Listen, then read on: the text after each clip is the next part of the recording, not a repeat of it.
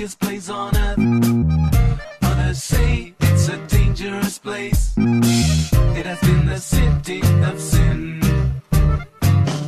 But you know, I don't care. What I care about is to see you again and to dance that song from the record that I love so much. Thank you all so much for joining us again. We are now back on our 11th episode of the Front Arte Cultura podcast. In this episode, we've got a very special feature we don't usually get on our show. As an extension to our current 15th anniversary exhibition, El Devenir, we got together with famed, highly acclaimed music group, Nortec, Bostich Fussible, for this exclusive interview. Right before their live DJ set concert at our gallery, we got to talk to them about the wide varieties of transporter influence in their music and in their distinguished sound. We managed to record this conversation, and with their permission, we'll also be including their music, which you managed to catch earlier.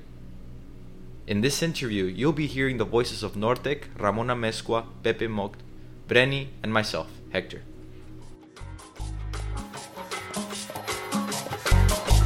Our next and last station is San Isidro. La siguiente y última estación, San Isidro. San Isidro is next. Welcome to the Front Arte Cultura podcast.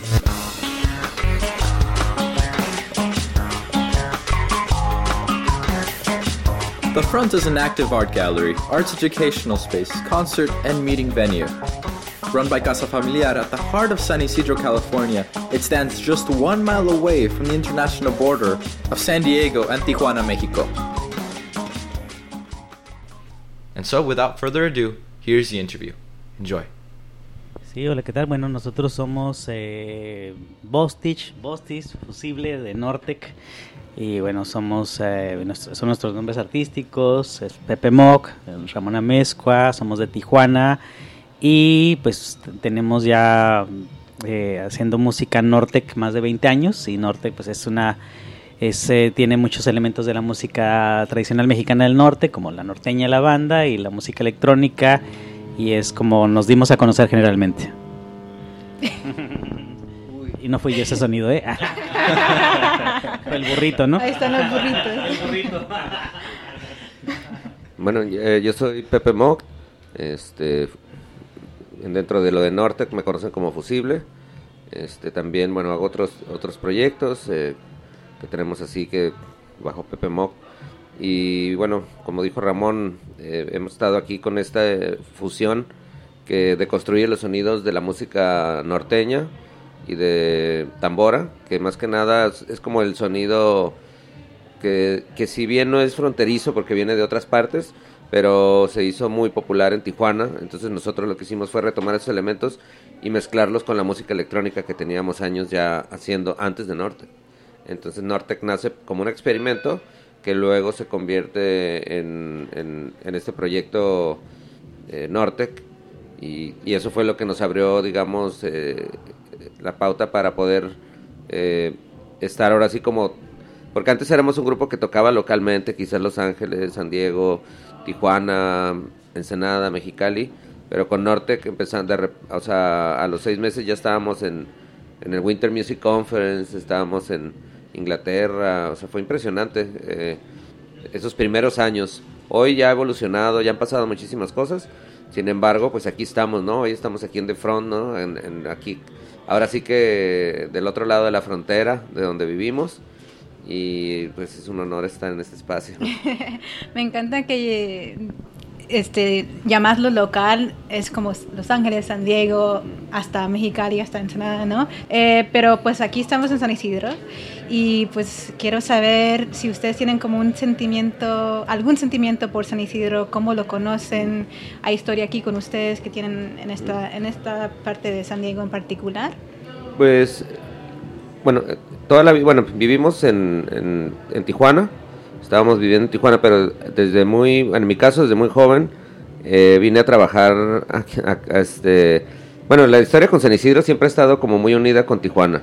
Yo recuerdo que de niño, antes la frontera era así como un alambre de púas, en alguna parte, y nos cruzábamos, de broma, pues para venir a comprar un sundae al McDonald's. Entonces aunque teníamos papeles, o sea, pero era como parte de la aventura, digamos. Y recuerdo que también en la escuela íbamos a Disneylandia, nos llevaban, y no te pedían pasaporte, no íbamos en el camión escolar y nos íbamos todos hacia allá, ¿no? Y aquí en San Isidro era muy común, por ejemplo, yo recuerdo que saqué mi pasaporte local y tenía 14 años y estaba haciendo fila en la madrugada solo, sin mis papás, con otros amigos, haciendo fila para que nos dieran el pasaporte que le llaman el pasaporte local. Entonces era muy común cruzar para comprar un sundae o venir aquí a las tienditas. Entonces San Isidro tenía eso, ¿no? Y también recuerdo que aquí enfrente de Front, por aquí había unas casitas y como 10 amigos rentamos una casa, estábamos bien chicos y era un desastre ahí esa casa, pero la rentamos porque veníamos a trabajar, íbamos al SWAT Meet y hacíamos varias cosas. Entonces creo que San Isidro siempre tuvo todo eso y mis papás que vivían en playas de Tijuana se vinieron a vivir aquí a San Isidro, por acá, por la vía del Bardo. Y desde ahí viven desde hace mucho tiempo y de hecho toda mi familia se vino a vivir, pero yo fui el único que se quedó allá en Tijuana.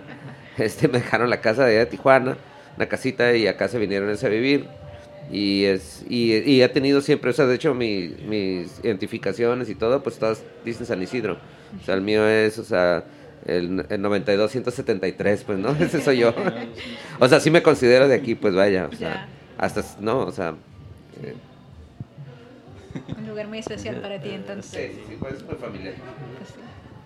Sí, pues bueno, San Isidro puede decirse que es parte de Tijuana y Tijuana es parte de San Isidro. O sea, nunca hemos notado, los que somos de Tijuana, nunca hemos notado una diferencia realmente así hasta geográfica, ¿no? Pues hay una conexión muy fuerte en cuestión de familiar. O sea, yo creo que los que somos de Tijuana, la mayoría tenemos un familiar que vivió en San Isidro o que tuvo alguna experiencia, mucha conexión cultural sobre todo. Bueno, a mí me tocó en el principio de los, imagínate, nací en Tijuana, entonces sí hubo mucha conexión en muchos movimientos culturales. Y bueno, a mis hermanos les tocó la onda de los pachucos y los cholos y todo este rollo, entonces había mucha conexión con San Isidro, porque San Isidro se estaba bien pesado en esa época, en los 70s, 80s, y en esa cuestión, pues sí, como que en nuestra casa entró mucho esa cultura, ¿no? Del chicano, del cholo, del pachuco y todo este rollo.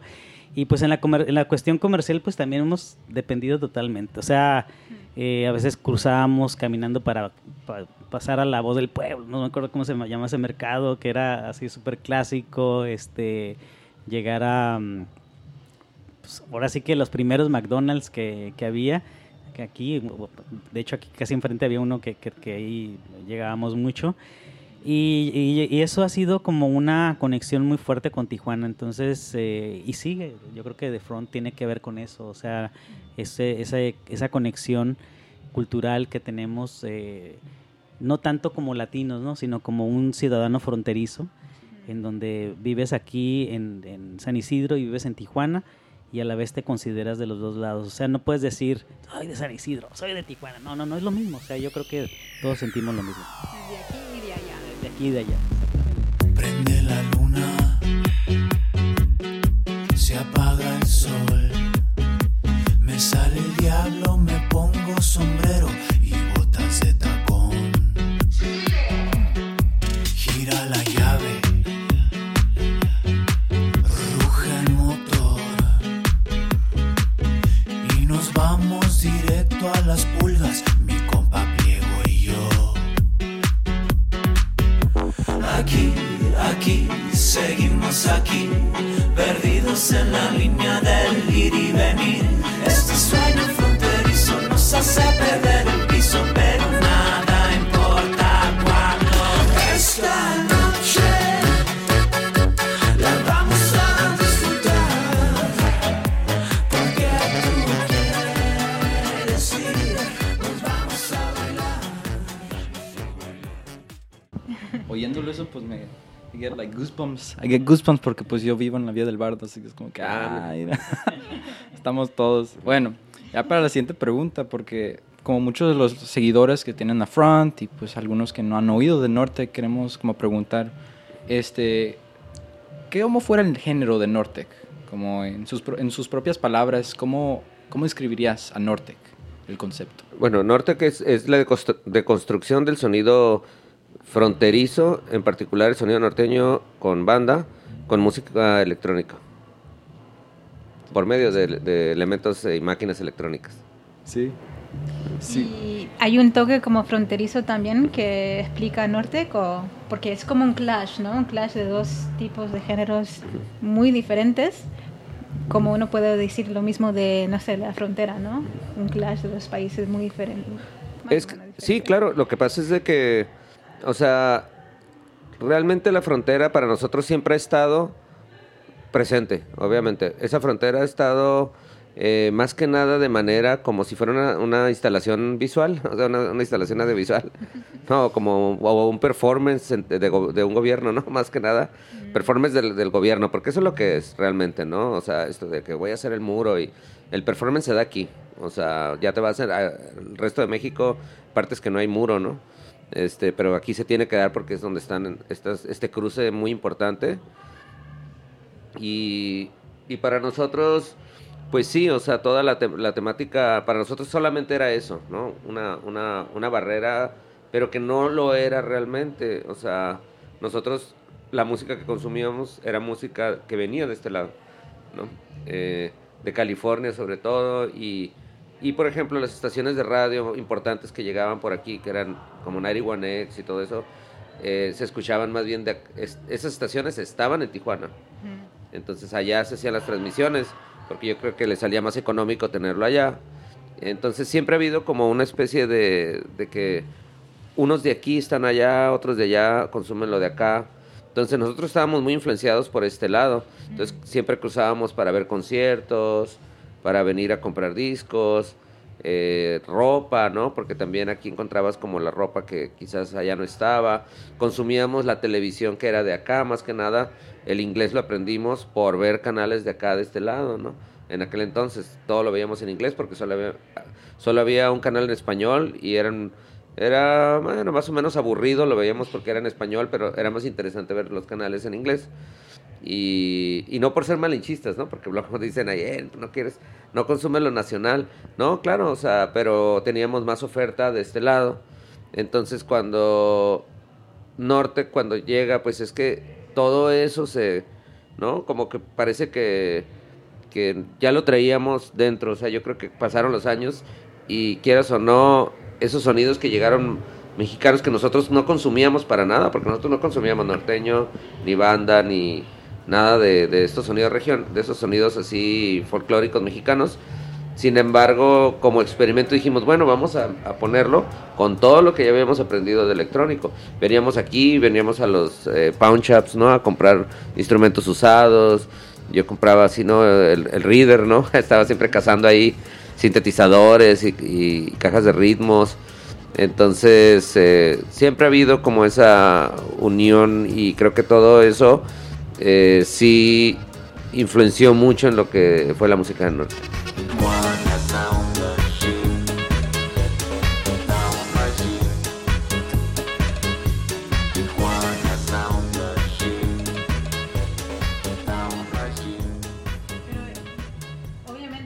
La influencia que los llamaba mucho era de aquí, ¿no? De la parte del norte, pero sin embargo todavía incluyeron la música folclórica mexicana o regional de aquí, ¿no? ¿Y cómo llegó esa idea así? ¿De un día al otro dijeron, vamos a comenzar de sacar de aquí? ¿O? Sí, bueno, fue una idea muy loca de Pepe, la verdad. Fue una idea muy loca. Al principio, pues imagínate, nosotros crecimos muy influenciados por la música electrónica, no nomás norteamericana, alemana, inglesa. Entonces, aunque eres mexicano, a veces hay ciertos prejuicios, sobre todo cuando eres muy, muy joven. No quiero escuchar la música de banda o norteña. Y cuando llegó esta idea de Pepe, consiguió unos sonidos como a manera de experimento. Cuando me invitó realmente no la creía, pero le entramos al proyecto y fue un proyecto que fluyó de una manera muy espontánea. muy divertida, muy auténtica, porque proyectaba nuestra vida de alguna manera en cuestión musical. En el lado electrónico, obviamente teníamos una escuelota de música electrónica por la radio que nos llegaba por ese lado, los conciertos, pues, teníamos acceso en Tijuana a buenos conciertos o cruzando la frontera, y por el otro lado teníamos el sonido de la música norteña, que aunque no la consumíamos, pero siempre estaba presente en los taxis, en el radio, cuando le estabas cambiando una estación, en las fiestas familiares, en todo. Entonces, cuando se hizo ese experimento, fue una manera de expresar tu vida, o sea, fue algo como muy espontáneo, y también fue muy divertido porque decíamos, oye, ¿cómo es posible que esta tuba con lo electrónico suene tan chistoso pero a la vez suene bien? Y sí fue muy divertido. Imagínate, en aquel tiempo, pues la manera de comunicarte pues era llamar por teléfono, el teléfono de los grandes, y marcabas y ponías el audífono, escucha esto, cómo está sonando, y nuestros avances en nuestras piezas fueron así, o sea, fue escucha, y entonces ya cuando nos juntamos a los cuantos días, una semana o cuando mucho, para escuchar lo que había salido, pues sí para nosotros fue muy emocionante haber descubierto, haber encontrado un sonido que tuviera una identidad, que para nosotros era muy, muy complicado, porque como tijuanenses no teníamos una identidad.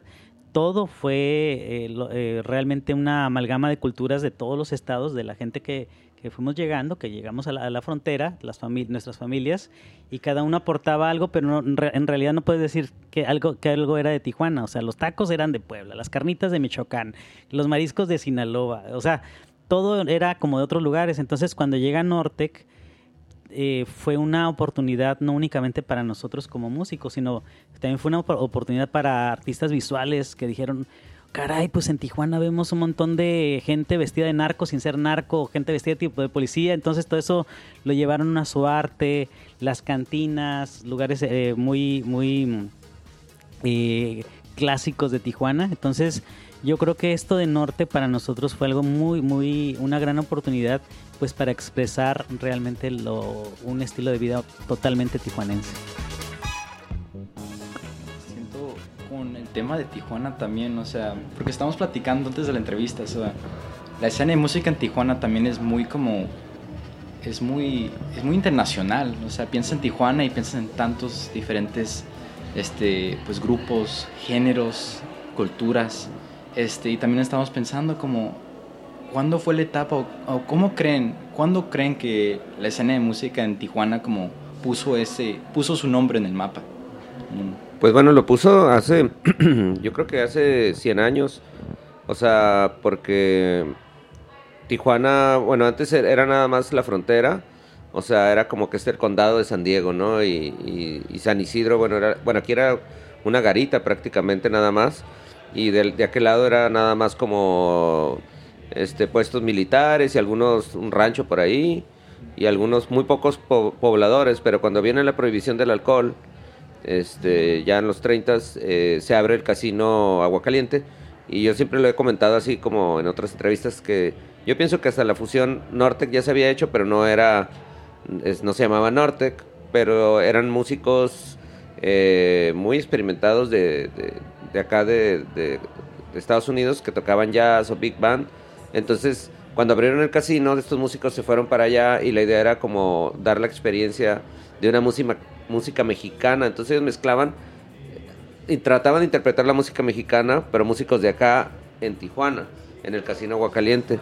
Entonces ahí, con ese casino, Tijuana se hizo muy famosa porque era donde tenías a Charles Chaplin, los Max Brothers, Rita Hayworth, todos esos años que eran los años dorados del casino, y aparte ya estaba la Avenida Revolución, donde estaban todos los bares para todos los que venían del puerto de San Diego, no todos los marinos y todos que llegaban ahí entonces yo creo que ahí se puso el nombre en el mapa, y la música también.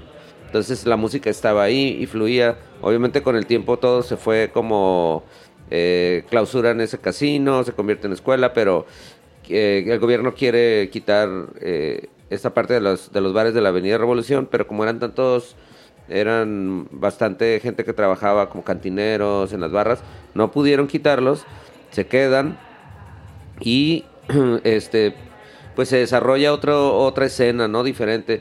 Ya pasan los años y empiezan a surgir varios grupos de música romántica, una especie de rock, ¿no? Incluso el mismo Santana, ¿no? Que se fue a Tijuana también, donde hizo algunas agrupaciones, y sin embargo también cruzó la frontera por aquí, por San Isidro, ¿no? Para irse a San Francisco. Entonces creo que siempre ha habido como de esa parte. A nosotros nos tocó pues, ya después, ahora sí que a finales en el año 99, entrando el cambio de milenio, ¿no? Y de siglo, fue cuando empezó Nortec, ya con muchas cosas musicales que ya habían pasado, que habían puesto a Tijuana en el mapa, ¿no? También, por ejemplo, teníamos aquí cruzando la frontera, estaba el club que se llamaba Iguanas, donde todos los grupos que tocaban en Los Ángeles, cruzaban la frontera. O sea, no tocaban en San Diego porque les parecía que a los promotores que era una ciudad muy conservadora, entonces todos tocaban en Tijuana. Y sin embargo, ahora que vemos que ya todos los grupos viajan a todos los países del mundo para tocar, cuando antes no era tan sencillo. Nosotros hemos visto así, Nine Inch Nails por primera vez en la Ciudad de México, no sé, ponen otro grupo cuando todos tocaron aquí, o sea, en los años 90 todos tocaron en Tijuana.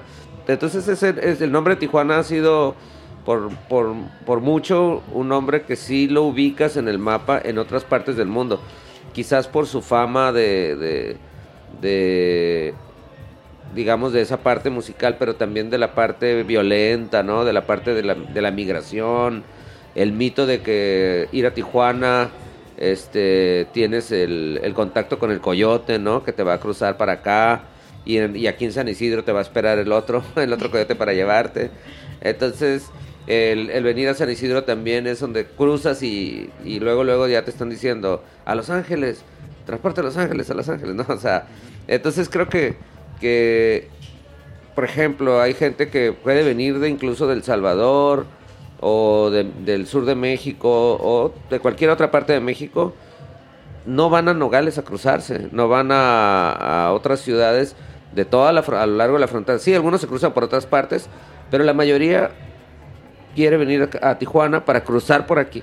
O sea, este es el spot donde vienen, ¿no? Y lo hemos visto con las caravanas de migrantes, porque dicen, no, es que en Tijuana es, o sea, quizás porque el nombre es conocido, porque también es la puerta, ¿no? Donde se realizan los más contactos y donde tenemos las comunidades más grandes de latinos, ¿no? Y muchos familiares, ¿no? Entonces, creo que esto sí ha sido como un spot de bastante nombre, ¿no? O sea, esta frontera en particular, y eso es lo que a muchos les llama la atención.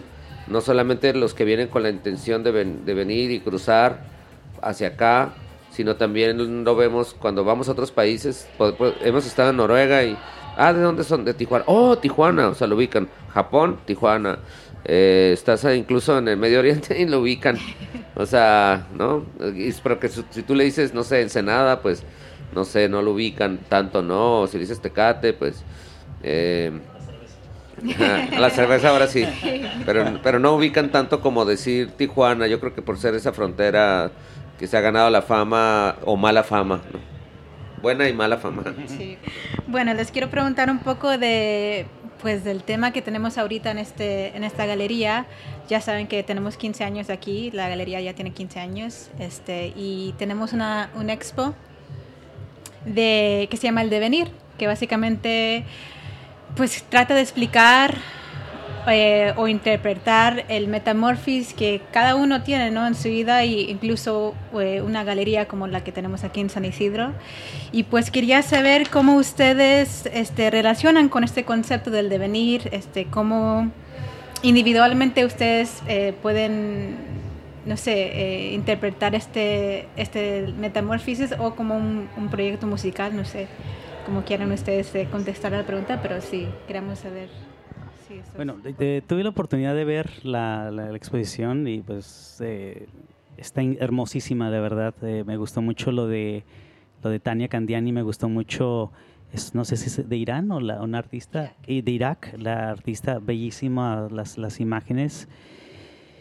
y yo creo que expresan muchísimo, ¿no? A veces los proyectos políticos traen consecuencias en las generaciones del futuro, ¿no? Estaba viendo lo de Cuba, ¿no? Como un proyecto que estaba destinado como para hacer un país deportista y llevar a toda esa generación a llevar a una imagen pues realmente se medía hasta la cultura o el avance de un país con los premios que ganaban en las Olimpiadas. Entonces Cuba tenía esa mentalidad en los años 50 y me encantó realmente cómo lo expresaba. Y de la artista de Irak, híjole, es demasiada belleza, se me hace como que lleva otra cara. A veces nosotros relacionamos a un país, a una cultura con algo muy, muy fuerte, ¿no? Por ejemplo, de Irak, pues te ubica como esos países que tienen una cultura muy dura, muy fuerte, en guerra o discriminación a la mujer, y ves esas imágenes con otra perspectiva. Yo creo que debemos de voltear a ver a los países no únicamente con los estereotipos, ¿no? que los marcan y de alguna manera les afecta la manera en que hasta los vemos, ¿no? Yo creo que pasó por ejemplo lo del 11 de septiembre, ¿no? Que se subía en el avión alguien con un turbante y lo querían bajar, ¿no? Igual fue lo que me gustó mucho de la exposición, y también de los 43, que se me hizo muy, muy interesante cómo podemos nosotros de alguna manera pues ser parte de esas caras, ¿no? Cómo algo nos conecta aquí con Rafael, que tuve un poco la oportunidad de verlo, pero aquí Pepe sí se tomó una imagen para ver a quién se parecía, pero sí me encantó. A ver tú, Pepe. ¿Sienten como un cambio en cómo han visto Nortec juntos? Porque ya tienen tantos años, o sea, haciendo la banda, o sea, juntándose, tomando un break, volviendo otra vez. ¿Sienten un cambio con sus ideas? ¿Cómo generan las producciones? Pues es que realmente, digamos, Nortec, sí, al inicio pues era un reflejo de lo que estaba sucediendo en ese entonces. O sea, a nosotros nos tocó vivir lo del septiembre 11, fue un cambio también dramático en esta frontera. Sabemos cómo hubo un cierre, ¿no?, de la frontera.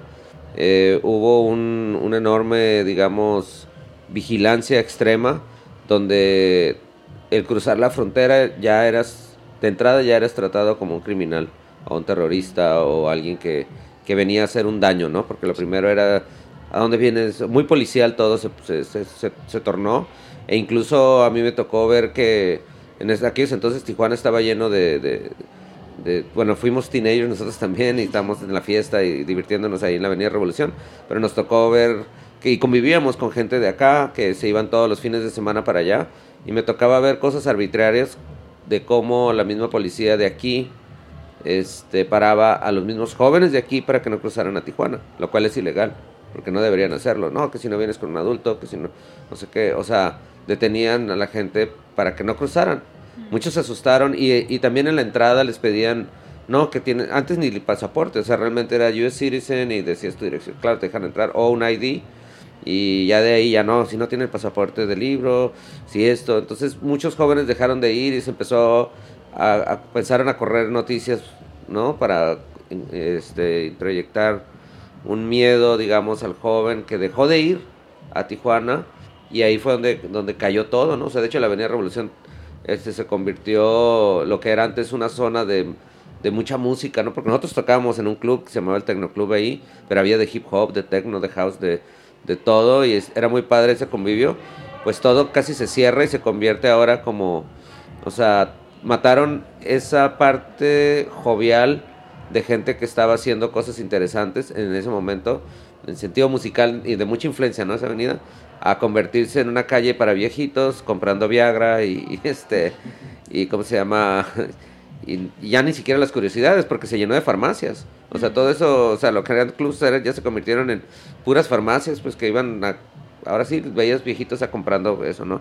Entonces ya toda esa parte musical muere, por esas políticas, que no sé por qué, o sea, por alguna razón escogieron esta frontera para ponerla como la más policial de todas, ¿no? O sea, terrestre. Entonces eso también cambia, entonces nuestra música va cambiando conforme va pasando el tiempo, pues vamos nosotros también, nuestra música pues se va inspirando, se va, incluso cuando pasó lo de la caravana migrante, pues también hubo una influencia ahí para nosotros para generar música o generar proyectos que de una u otra manera reflejan esas, ¿no? Esos choques culturales, esta riqueza cultural, porque también, o sea, al final, digo, nosotros nos consideramos migrantes, o sea, yo sí me considero un migrante, o sea, porque no nací de este lado, sin embargo, soy ciudadano americano, pero vivo allá, luego, no, sí, podemos decir que es Tijuana, pero mi familia es de Sonora, de Ramón de Michoacán, entonces, o sea, al final somos unos migrantes que a veces ni sabemos ni dónde venimos, quizás tenemos todos a lo mejor ahí el tatarabuelo español y el otro azteca, ¿no? Entonces, o sea, al final, pues bueno, creo que es toda una amalgama, pero al final esas partes económicas y políticas son las que proyectan esos, o sea, como estas bardas, ¿no? Estos bordos que realmente es como para decir, hey, aquí no, ya, no, o sea, porque por ejemplo hay otros, bueno, ya otros países han superado eso, ¿no? Como por ejemplo es la Unión Europea, ¿no? Llegas y ya no hay esas fronteras, ¿no? A veces simbólicamente te ponen una línea ahí en el suelo para que sepas más o menos en el mapa dónde estás, ¿no? Pero hay un cafecito ahí mismo, una mesa en un café arriba de esa línea. Y aquí no, olvídate, aquí con cámaras, patrullas, destruyendo el ecosistema, ¿no? O sea, de repente la misma fauna ahí está ahí, ¿no? De repente hay fotos impresionantes, ¿no? Que ves ahí un gato montés arriba de la barda, ¿no? Porque pues tienen que moverse, les cortan, ¿no? Venimos, de hecho tocamos hoy en Mexicali y bueno, eso lo hemos visto varias veces, cuando venimos de allá para acá o de aquí para allá, es impresionante ver cómo esa barda gigantísima va caminando, ¿no? Bueno, va cortando el cerro, ¿no? Como una serpiente que va así ¿no? de hierro, ¿no? Bueno, ya hemos platicado de los cambios y pues todo. Pero bueno, quería yo enfocarme un poquito más a lo que ya viene, en el futuro, ¿no? Como familias también pues tenemos a músicos jóvenes que también están creando música, están generando más. En Tijuana también hay más eventos, hay más géneros nuevos. Es exciting, ¿no? Pero si han hecho como descubrimientos o decisiones como grupo que puedan como compartir con nosotros esas escalas nuevas, esos experimentos nuevos.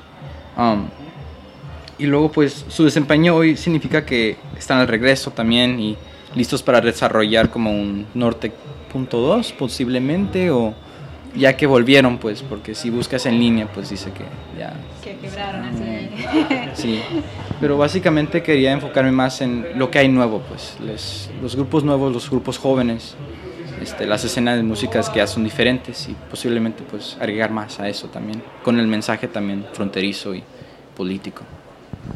Claro, pues mira, bueno, nosotros de alguna manera hemos estado como involucrados en dinámicas como de estar dando talleres y compartiendo y también de alguna manera estar al tanto de qué está pasando en la escena. Y pues sí ha habido una evolución y muchos cambios, pero ahorita dentro de todos estos cambios también hay un poquito como de confusión y te abrumas por tanto que hay que escuchar y conocer, y es que es sorprendente la facilidad con que puedes crear música y subir tu música en las redes, en las plataformas. Entonces esa misma facilidad también hace que se pierdan muchos talentos y mucha gente que está haciendo cosas increíbles, porque obviamente entre más volumen pues hay cosas que no valen la pena y otras que sí, en muchos aspectos. Entonces sí, hoy en día es un poco complicado conocer. Están sucediendo cosas increíbles en México de música, Y con respecto a Nortec, pues yo creo que algo que nos ha mantenido vivos musicalmente es el de estar evolucionando y sentirlo como un compromiso de nosotros mismos. O sea,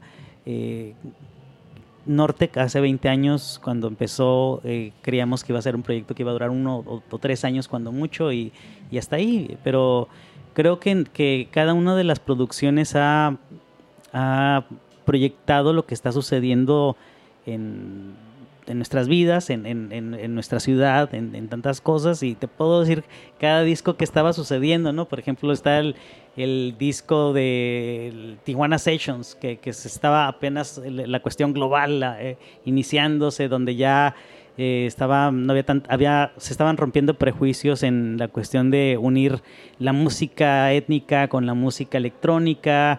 Está el 2008, donde estaba la ciudad más violenta, que era Tijuana, una de las más violentas del mundo, y cada uno de los títulos de las canciones tiene que ver con esa violencia, y te puedo decir que cada uno de los discos tiene una historia.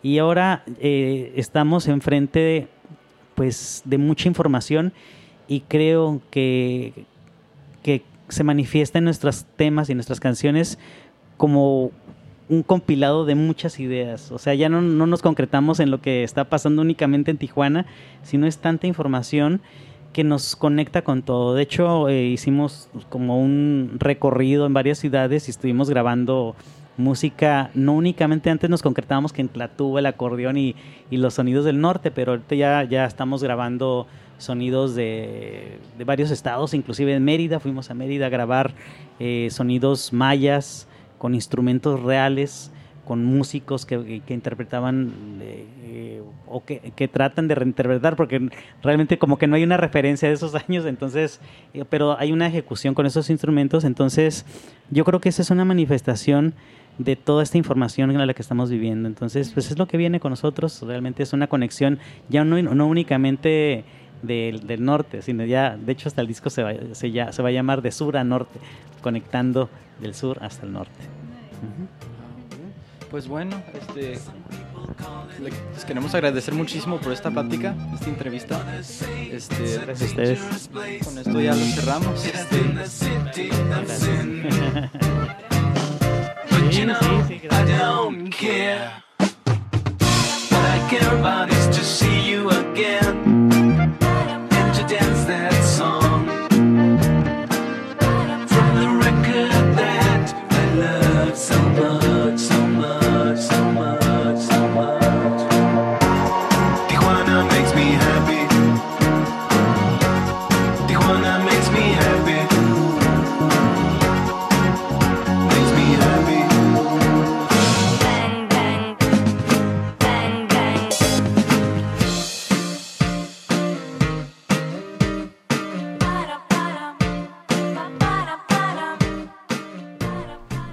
Songs used in this episode are Tijuana Makes Me Happy, Sueño Fronterizo, Tijuana Sound Machine by Nortec, Bostich Fussible.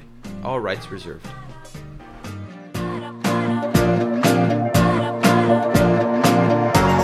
Tijuana makes me happy. Tijuana makes me happy.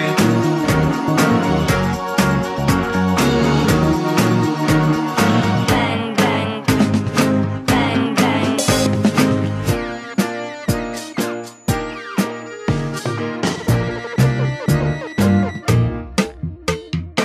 Some people call it the happiest place on earth.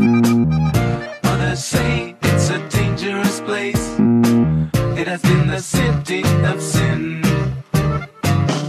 But you know, I don't care. What I care about is to see you again and to dance that song from the record that I love so much, so much, so much, so much. Tijuana makes me happy. Tijuana makes me happy.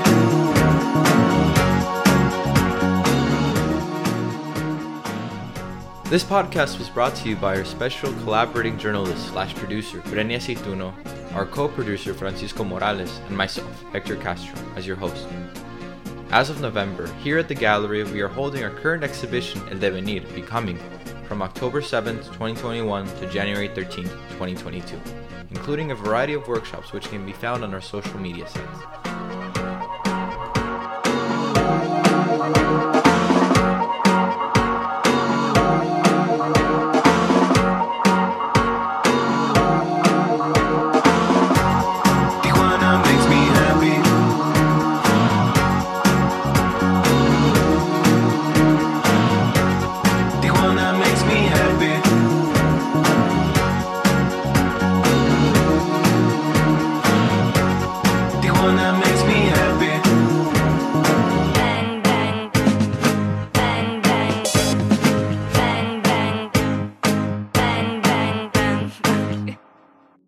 And that concludes our podcast.